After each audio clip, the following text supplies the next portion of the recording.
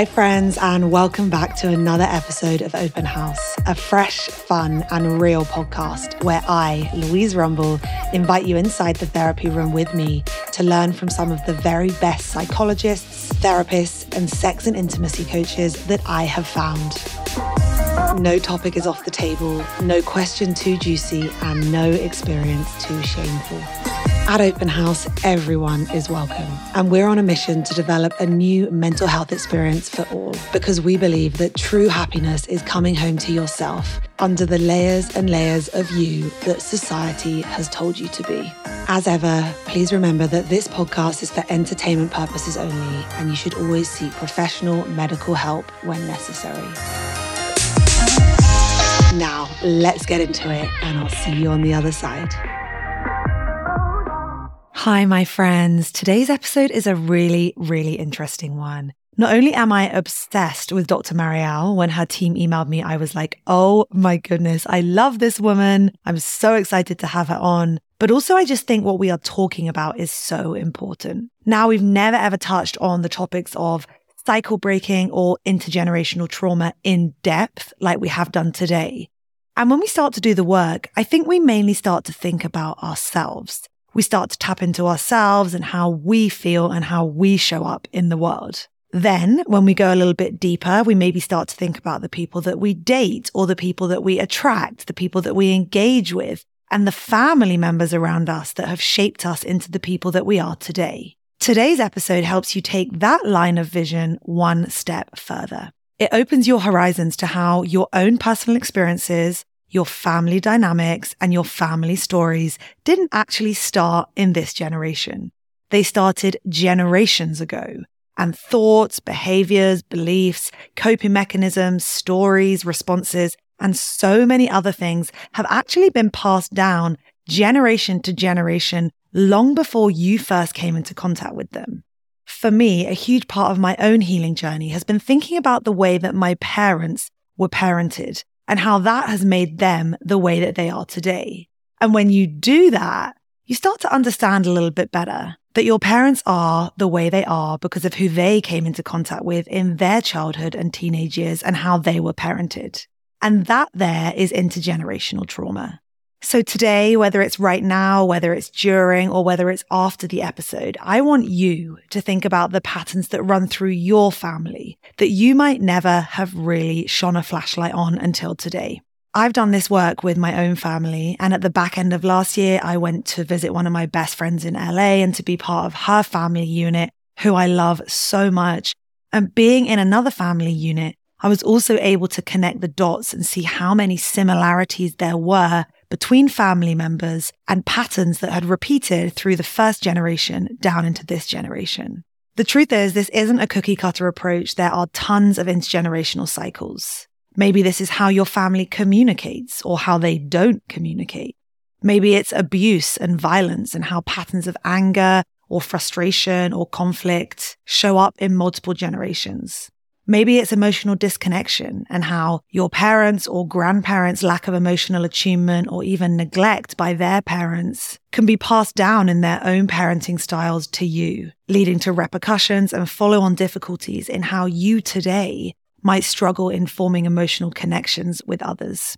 Similarly, the way that you have viewed marriage or divorce in the generation above you and above that might also shape your own experience or perception around what love or marriage means. And the same can go for infidelity too.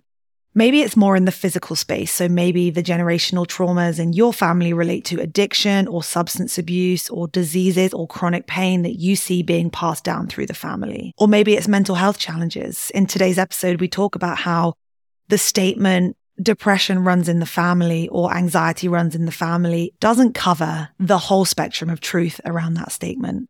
Maybe it's socioeconomic struggles that your family has gone through, where your family was battling cycles of poverty, financial instability, or social disadvantage.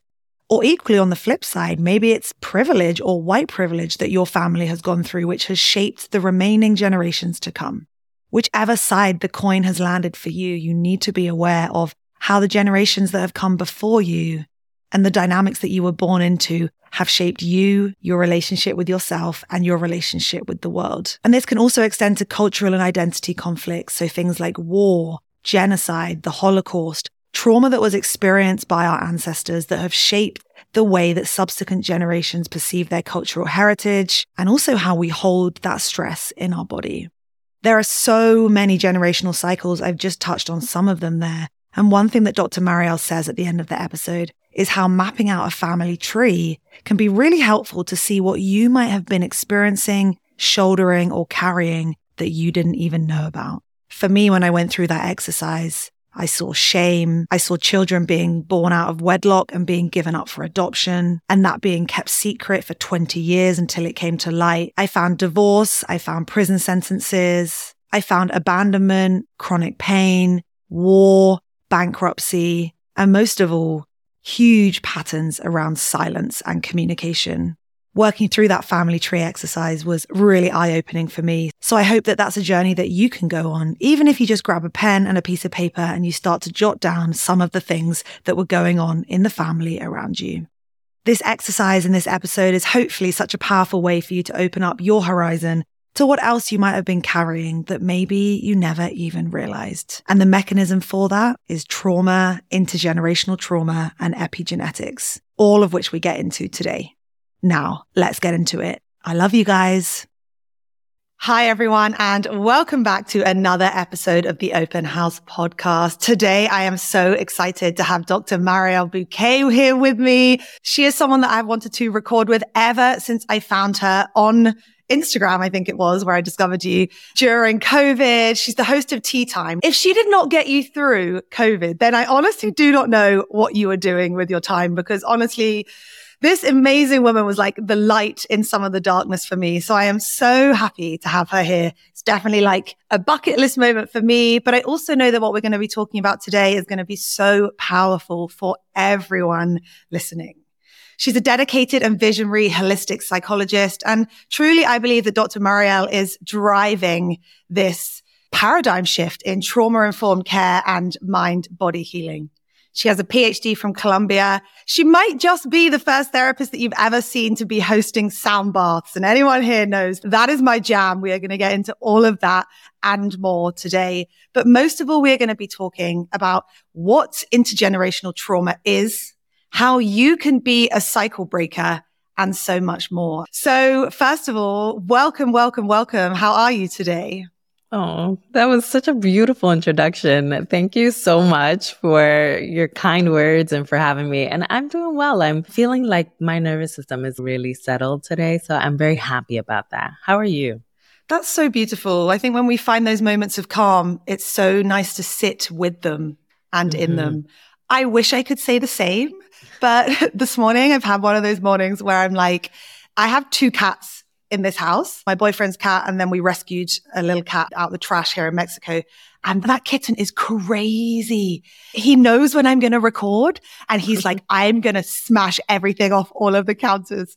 So right before this recording, I was like, hey, buddy, I need you to just calm down so I can do this really important recording. So I'm glad that you're feeling calm. I'm definitely feeling a little bit less, but I know you have such beautiful energy, and I'm sure that by the end of today, I'm going to really have grounded back into that.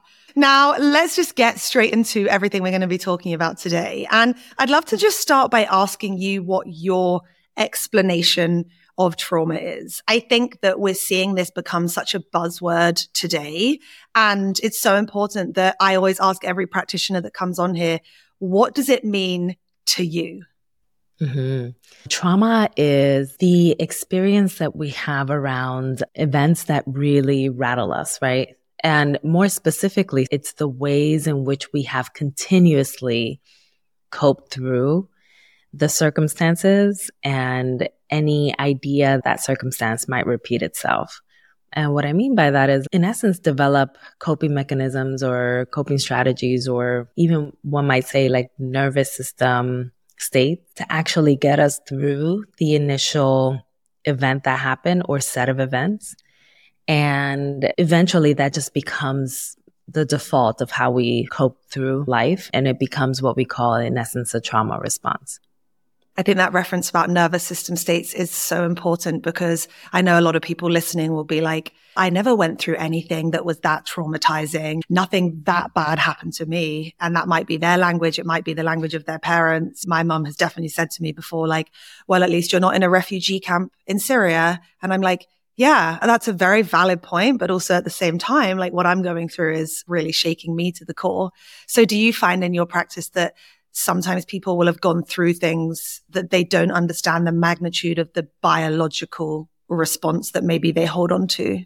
I think many of us, if not the majority of humanity, is in a place where we don't understand and are not connected to the immense biological impact that the stressors that we go through has caused us and have caused the people that came before us. We are literally unaware. At least we were very much unaware maybe before the last 3 to 4 years. I think since the COVID-19 pandemic hit, many of us have been more attuned to the fact that we have trauma states that live inside of our bodies, that we have ways in which we've internalized many experiences that have felt deeply stressful, and we just haven't really taken the time to recognize that and then do something about it.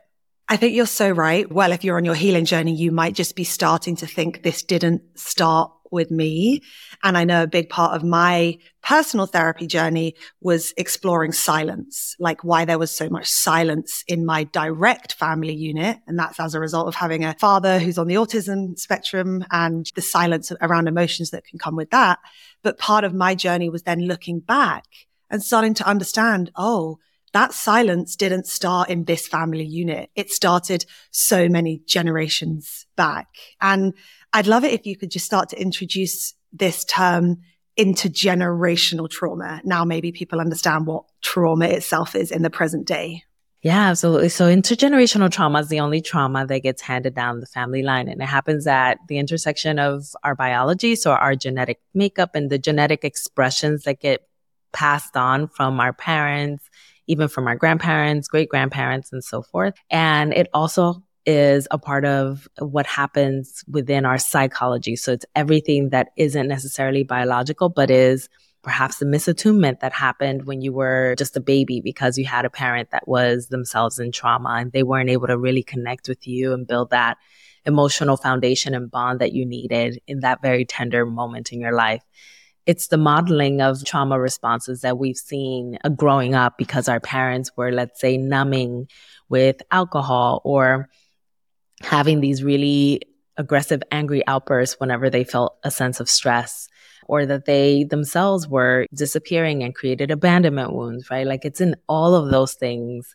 And then beyond our parents, it's also like when we enter the school system, if we experience this experience of bullying, or if we were in a really toxic relationship with someone, it's all of that is really captured in the psychology. What we need for intergenerational trauma to be something that we know, okay, we're talking about intergenerational trauma, is that we need that biological inheritance matched with the psychological experiences to actually say we're working with not trauma, but intergenerational trauma. I love how you've touched on like the psychological, which is the story that we hold about it, and the biological, which is like where we hold that story. And I think that something that people still maybe haven't quite got their head around is quite how it can go from generation to generation. And from what I know, part of that is around epigenetics and gene expression. Is that something you'd feel comfortable just giving us a little overview on what that is and how these stories can pass down through so many generations? Yeah. So epigenetics is the study of how environments influence how genes express themselves. Just to get us on common ground about that, because very often what we need to understand about intergenerational trauma is situated in epigenetics and in the ways in which we come from. I'm going to go down the family line and I'm going to start with grandma. And let's say that grandma was pregnant with your mother. And when your mother was 5 months old, inside of the womb still, like still developing a 5-month fetus, you had already been inside of your mother's reproductive organs, meaning that you were this tiny little microscopic cell that would be either an ovum or a sperm cell. And regardless of whether you were one or the other, you were already taking in all of the experiences that your grandmother was having in that very moment. Meaning that if your grandmother was experiencing a stressor, let's say that she was fighting with her spouse and this was an ongoing experience, they're fighting and, she's feeling high levels of stress. She's also producing the stress hormone called cortisol that's filtering through her bloodstream at really elevated states. And that is filtering into her 5-month baby, which is your mother, and then onto you. So already when we're talking about biology, we're talking about 2 generations ago, before you were ever even conceived, you were already taking in the stressors of the environment that your family was creating, or the stressors of the environment that your family was succumb to, because sometimes it's not the family that's creating it, but maybe they're in deep poverty because they hold like a marginalized identity connected to poverty.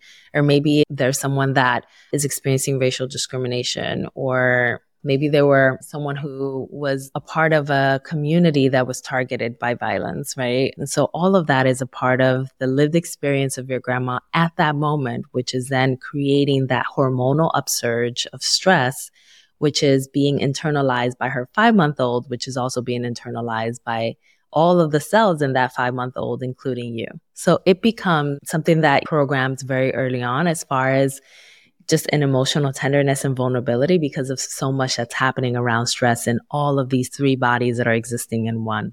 So that's the very start of it, right? So we have to consider that element of it. But also when we're talking about epigenetic language, your grandmother still would have had enough of those like circumstances that would have caused her stress that would have then sent a message to her genes, right? So her genes would have started to receive these messages. We're in a stressed body. We're in a traumatized body. We're always under stress, always under trauma.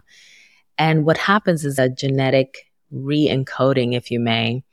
And what it's called is actually a re-expression, which means that her genes are turning on or off depending on how much stress she's experiencing. And that genetic re-expression is also being translated forward to your mother in utero and then onto you. So we have all of these internal messages that are driven by our biology that are telling our genes to either turn on or off certain markers in response to whatever is happening in our world, whatever stressors are happening. So when we're talking about epigenetics, typically we talk about epigenetics just in one body, but epigenetics translates into multiple bodies. And we've seen that in multiple studies that we've been able to orient around individuals that have undergone. But right now it's like when we're getting really an understanding of, okay, this is something that tends to happen to a lot of us, happened a long time ago before preconception. And it's something that we must take into consideration as far as what emotional vulnerabilities are present in our bodies whenever we're undergoing any of the stressors in our present lives. This is so amazing because I think that when you start to do the work, you understand the power of the family unit, but maybe you don't take it back even further. And I've never thought about what my grandma was going through or how that might have impacted me. And even just sitting here, I'm like, oh, okay, well, my grandma was alive during the war and she lost her brother in the war and they never found him. He never came home. He just disappeared. And then on top of that, her husband went to prison. And it's like, I'm sat here today, never really connecting the dots. But you, I think, are really inspiring people to understand that maybe the life that they're living today has not just been created by their own choosing. It's really like biologically wired into us. Do you think that on this healing journey, there is power in looking back at our stories? Like how much does psychologically or consciously or rationally understanding what happened to us help on the more biological piece of healing? I love this question so much. I don't think I've gotten this question ever. Really? Yeah, like in an interview, like I think this is the first time it's been framed in that way, and I can really appreciate it. And I'll be honest with you, I wouldn't have devoted my life's mission and work to intergenerational healing and written this book, Break the Cycle, had I not really not only believed that it is an essential part of our healing to be able to look back at the previous wounds, but it also is something that I have been able to see as a clinician, like really see the lives of my clients transformed by their ability to dig up some of the wounds of the past. And I will add a caveat to that in saying that it is also a part of the reason why I have been able to really centralize the work around holistic healing, because I don't believe in digging up past wounds and deep wounds without first helping a person to ground themselves and orient themselves in a way that feels safe enough so that their bodies can hold their stories in a way that doesn't feel overwhelming. So it's part of the reason why I always go in the direction of we have to ground, we have to settle the nervous system, we have to find a way to help you reorient and regulate prior to actually getting to the work of digging. Even the work that I do and even the way that I wrote the book, which is reflective of the ways that I do the work, is first grounding, then excavating, and then integrating. It really follows that process for a reason, because I don't want people peeling back all of the wounds if they don't have first the actual coping strategies that are going to be helpful to help them with all of the things that they're going to be uncovering. And that's that concept of becoming re-traumatized. Am I correct? People are saying, oh, you need to be careful which coaches or practitioners you're working with because you may get re-traumatized by bringing up the trauma. What does that re-traumatizing concept actually mean? Is it that we live it again? Yes, and beyond living it again, because triggers are in essence ways that we feel like we're living an experience again. Re-traumatization means that you're adding trauma on top of the trauma. And so it is basically traumatizing you within the same ideas or within the same issue, but making you feel like you have now a cumulative and added burden of trauma on top of what you already had. And I can appreciate what you're saying, because there have been times as a psychologist that's working as a clinician have actually taken in clients that have come to me with the wounds that have been inflicted by practitioners that haven't known how to orient around this work and have left them in states where they felt like their lives were unlivable. It's something that just really gnaws at me because trauma is so tender. It's such a tender area of mental health work. And it is tender in part because we're talking about people that have deep vulnerabilities that need to be tended to and catered to in a way that is very intentional and well-oriented in order so as to not cause like further injury. I think having a trauma-trained society, which is what I hope that we could develop into, is going to be really important. And within that, hopefully all of the healers and practitioners that are hoping to take in individuals as clients that are in trauma can have a very grounded sense of how to hold space and how to do the work. So I'm really hopeful that we can develop a society like that, but it's important for people to be prudent about choosing healers for sure. I agree. I mean, going into those spaces of trauma are ultimately going back to the things that have hurt you the most, and you need to be in good hands to do that. And I really implore everyone listening that you find the right person before going on that journey. Before we get into some of the most common generational cycles that you see in practice, so people listening might be like, oh yeah, that's me, or like, oh yeah, that's me. I'd love to just preface that question by reconfirming that even though you've got this genetic makeup today and it's been influenced by the generations before you, you can ultimately control which of those genes express, right? Because I think some people still today think it's just my genetics. Depression runs in the family. I'm just an anxious person. So is my mum. What are your thoughts on empowering people that you can have a set of genetics, but ultimately you can choose which of those genetics turn on and turn off? Yeah. So even in my book, I start the book off with a chapter called You Are a Cycle Breaker.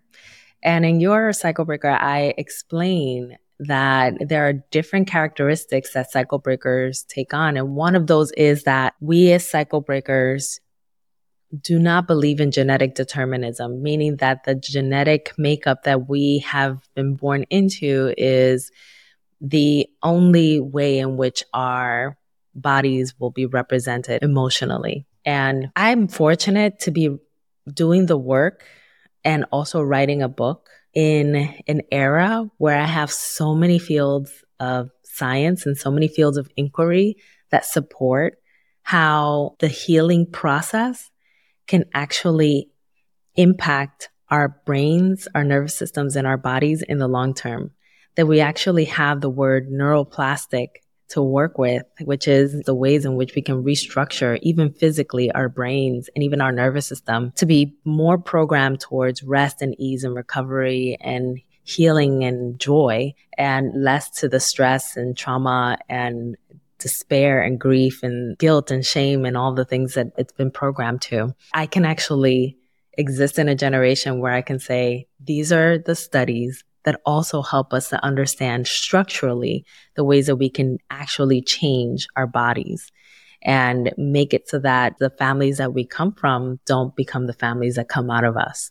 And we can redirect the direction of our lineages toward even genetic abundance, right? By way of restructuring the ways that we go about our day-to-day lives and breaking cycles, and then energizing and creating neural pathways that are connected to healing, to connection, to love, to joy, to all the things that we're hoping to adopt in the healing journey. Yes, I love this. I just am so happy we're having this discussion today and empowering people to understand that ultimately this starts with you. You can make a change. You can make a biological change. You can make a psychological change. And I'd love to understand, now we're onto this topic of being able to be the cycle breaker, this incredibly beautiful and empowering, but also difficult role that you can play in doing the cycle breaking. What are some of the most common cycles that you see being passed down through generation to generation?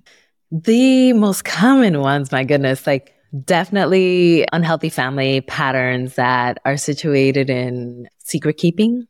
That's a big one. People that also lash out at each other, and that being like a general pattern inside of a family.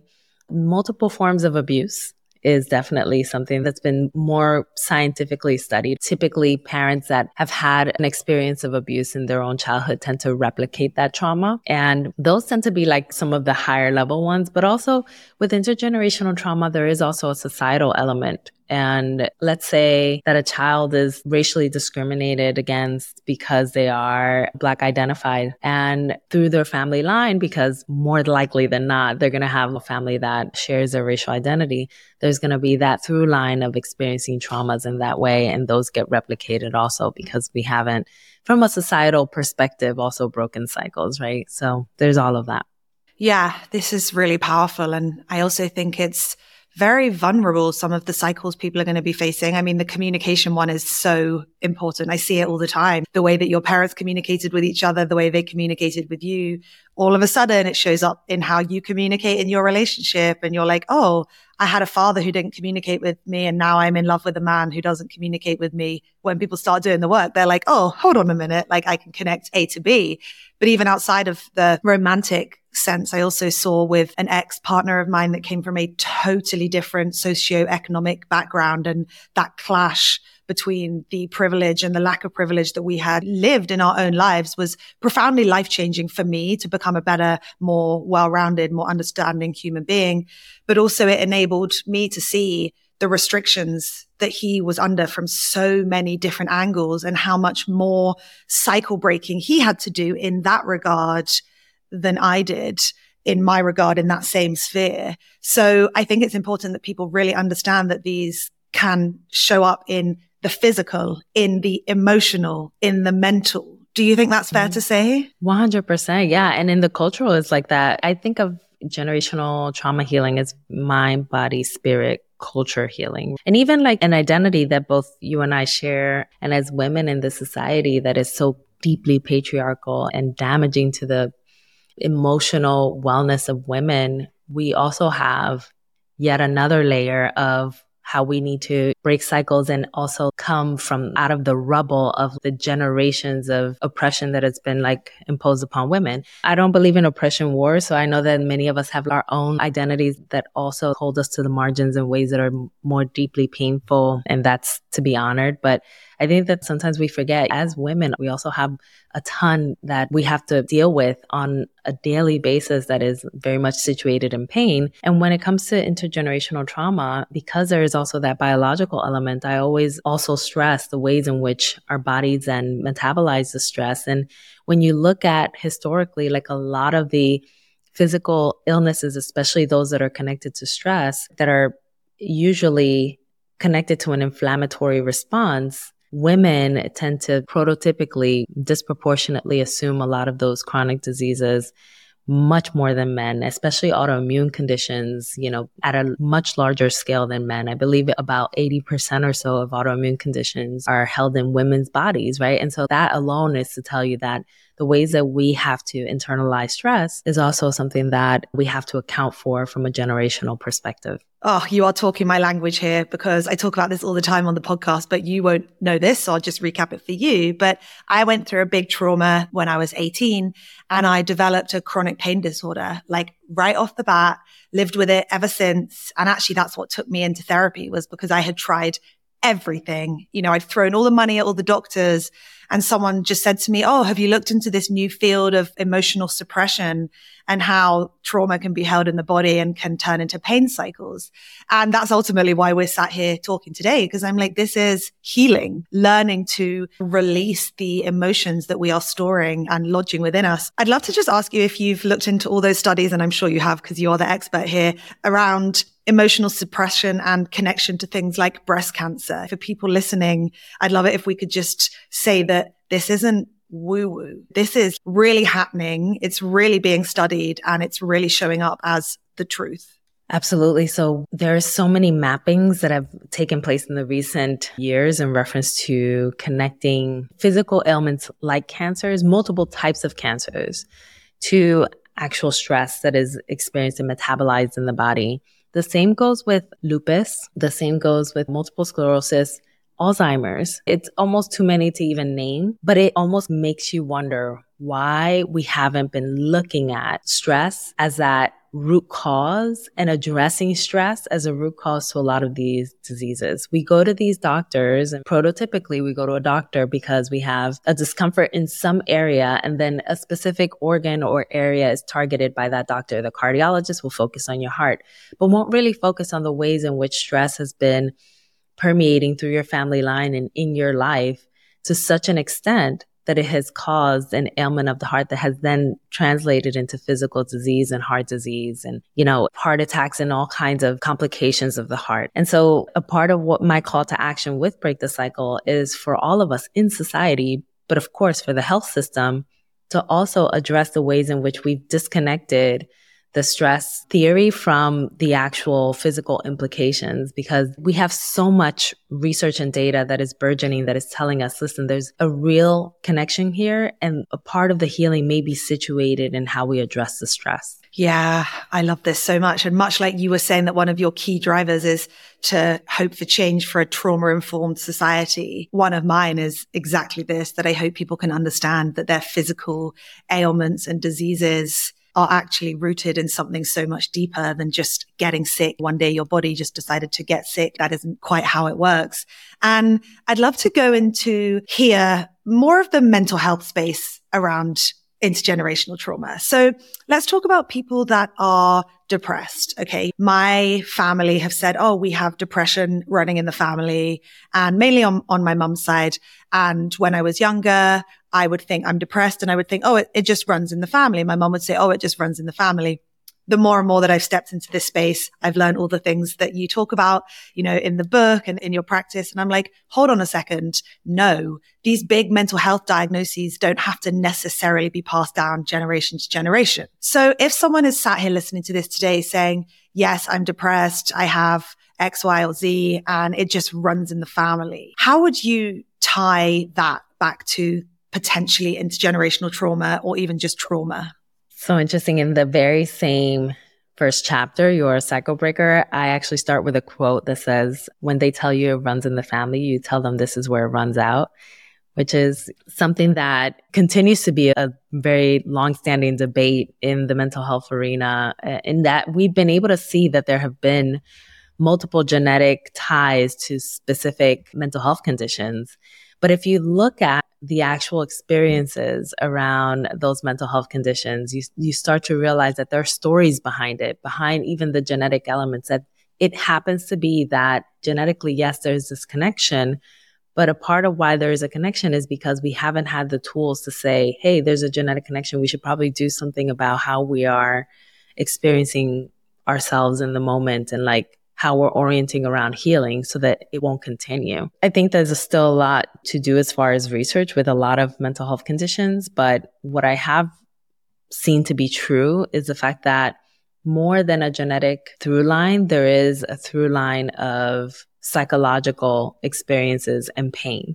And we have to remember even how epigenetics work, whatever's happening in the environment that's turning those genes on or off, right? We can have a predisposition, but we won't necessarily have surfaced trauma symptoms if we have enough nurturance, enough care, enough orientation around our emotions, enough feelings of safety, especially in those primary areas where we're raised. There's so many sociological factors that also take place that can also modify the ways that our genetic makeup tends to express itself.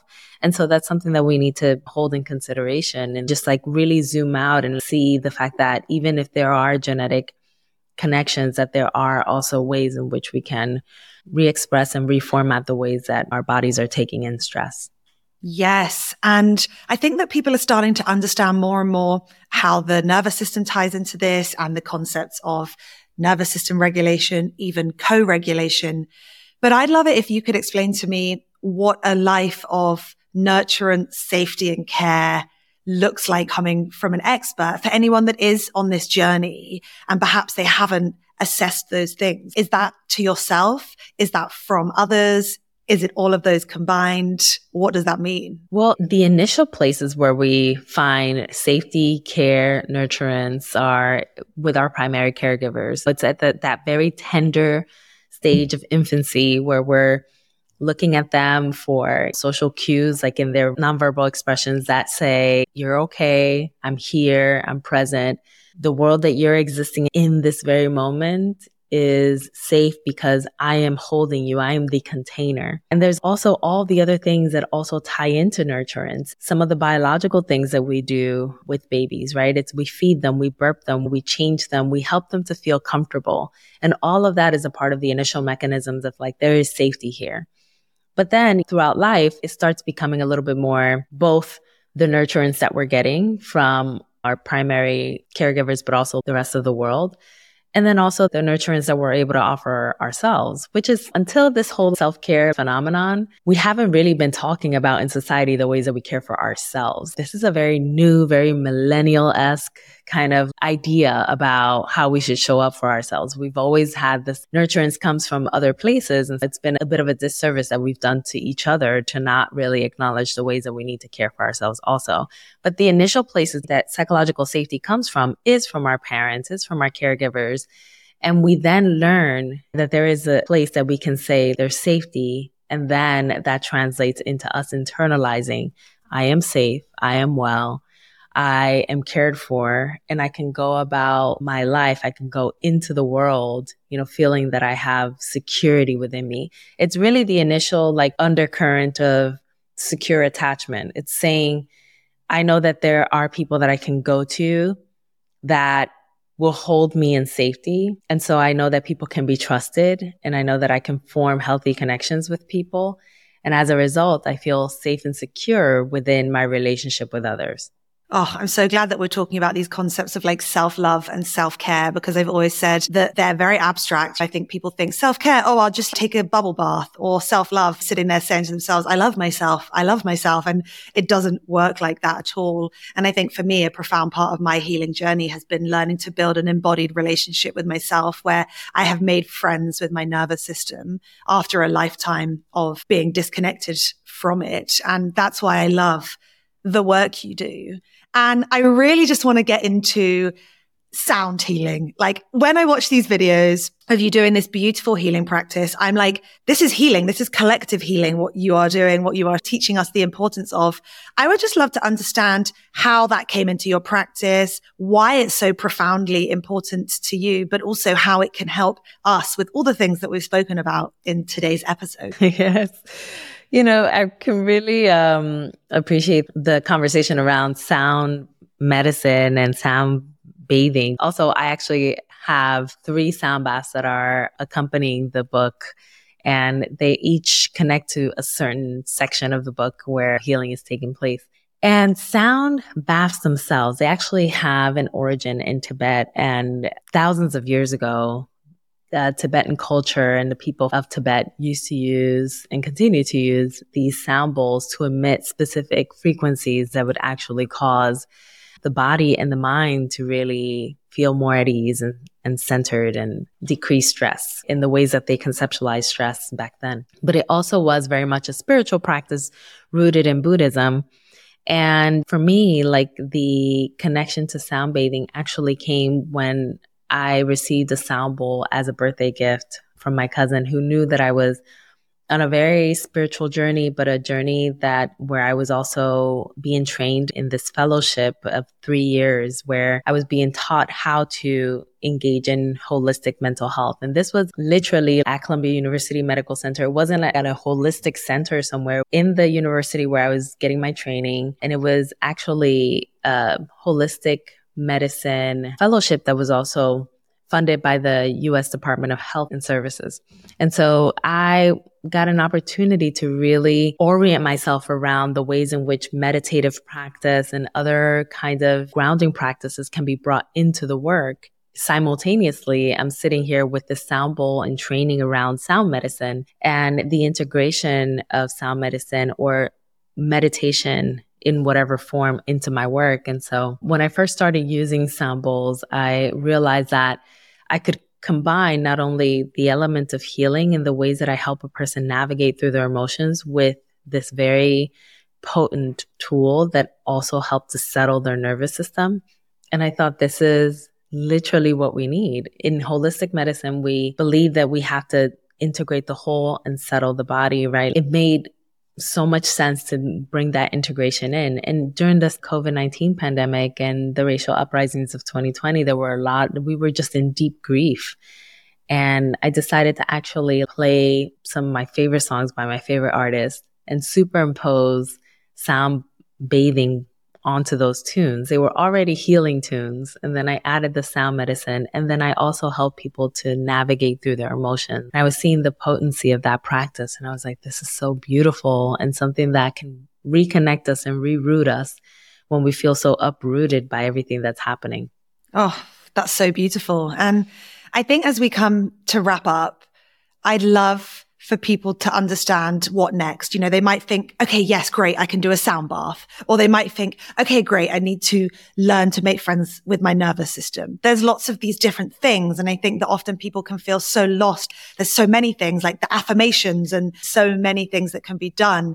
But in terms of generational trauma and actually breaking the cycles, where should people start? And I guess my question after that is, what do people do if they cannot get access to one-to-one therapy? Does that mean that they can't break these cycles, or can we empower them that, yeah, you can do this as well? Absolutely, they can break cycles even if they're not in therapy. And it's part of the reason why I wrote this book, is because I wanted all of us to have some tool and resource that we can always go back to that can help us to navigate all the different layers of generational trauma. And, you know, settling the nervous system is going to be one of the most critical things that we can do. And especially because we live in a world where at any point in time, our nervous system can be uprooted. It's going to be really critical to be able to engage in that as a lifestyle change, not just as a practice that you do for 5 minutes on a Sunday. And so beyond that, there's also a lot of the excavating work, which is mapping out your intergenerational trauma tree and getting a sense of how trauma responses have been reflected down your family line. And when we can actually visualize these things, we can also start to say, I don't want to continue that. I want to apologize to my children. I want to be able to have healthy relationships that aren't violent. I want to be able to say that I have broken the cycle and disrupted the status quo of how my family has operated in a state of survival for generations. And so you start doing the digging work, but beyond that, it's a lot of that integration of every time you're presented with an opportunity to break the cycle. Let's say that if you're a parent and your kid does something and you can already see that you're about to lash out and reflect the trauma response that's so familiar to you because that's how you were raised through a lot of anger and a lot of rage represented in your parents, then it is right then and there an opportunity that you have to disrupt the cycle and do it again and again and again. And remember how our brains are neuroplastic and they start forming new neural pathways and new connections to the different ways that you're behaving and you're engaging with your family and with your environment. So all of this is becoming cyclical and circular in a both biological and psychological way. So it's a beautiful, like I call it the upward spiral of like health. It's very health promoting and you see yourself doing things differently. You engage in the beautiful emotion of pride, which then re-energizes you to do it again. Like it just becomes like breaking cycle process that can be very long standing. And I do believe that it is possible. I've seen it. I've experienced it myself. I've seen it in my family, even people as old as my parents, and even clients that I've had myself as a clinician that have been, my eldest client was 84 years old and breaking cycles. Like, so beautiful. Yeah. I know. That is so powerful. And what would you say to the people that are listening and they're like, I'm trying. This is so hard and I can't connect with my family in the same way I did because I see them for the truth of what they've lived through. And, you know, they won't change. My parents won't change. My partner won't change. What happens when you are breaking cycles, but the people around you just won't? I think that's where I want to wrap up today. And that happens to a lot of us. Cycle breakers typically are the only or the first in their family to actually disrupt. And it can be very lonely. And so, you know, looking at other cycle breakers and people that are in your community that are doing similar work can be very, very helpful. One of my besties who I met actually in grad school is somebody who I broke in cycles together with. And she's not in my bloodline, but she's somebody who I connect with on a continuous basis and we talk about the ways that we disrupt. And so it can be very helpful to just look at community and co-heal in that way also, because you're not going to really see a lot of that reflected in your family if they're committed to keeping cycles. But also remember that the healing that you're doing is already sending a ripple effect both to your family and to like future generations. Because when you step into spaces where you typically would have fed the cycle and started yelling because they're yelling at you, but you're no longer doing that because you've settled your nervous system, you've engaged in different behaviors and are committed to breaking the cycle, you're already causing a disruption. I love it. I wish we had hours. I feel like there's so much more I want to ask you and go into. But finally, where can people get your book? Is it available now for pre-order? Where can people go to get that? Tell me everything. Yes. So Break the Cycle, A Guide to Healing Intergenerational Trauma is available wherever books are sold. It's also an international title, so it's reflected in various countries. And if you have trouble finding it, you can go to drmarielbuqué.com and I have a book page where I have all of the links to Break the Cycle. Amazing. And it is a stunning website. I went on it and I was like, oh, she looks good. I was like, I need a new photo shoot because that is stunning. But yeah, I think this book is ultimately something that everybody should read. And one of our key drivers at Open House is accessibility. Not everyone has $250 for a therapy session. Not everyone can get to the top of a waiting list to go through what they need to go through. And that's why to be able to share this book with the world, to be able to share you with the world is just so aligned with everything that we stand for here. So thank you so, so much for your time. This has been so powerful and you are welcome back on the podcast whenever you would like to join. Thank you so much. It's been so wonderful being with you. See you soon.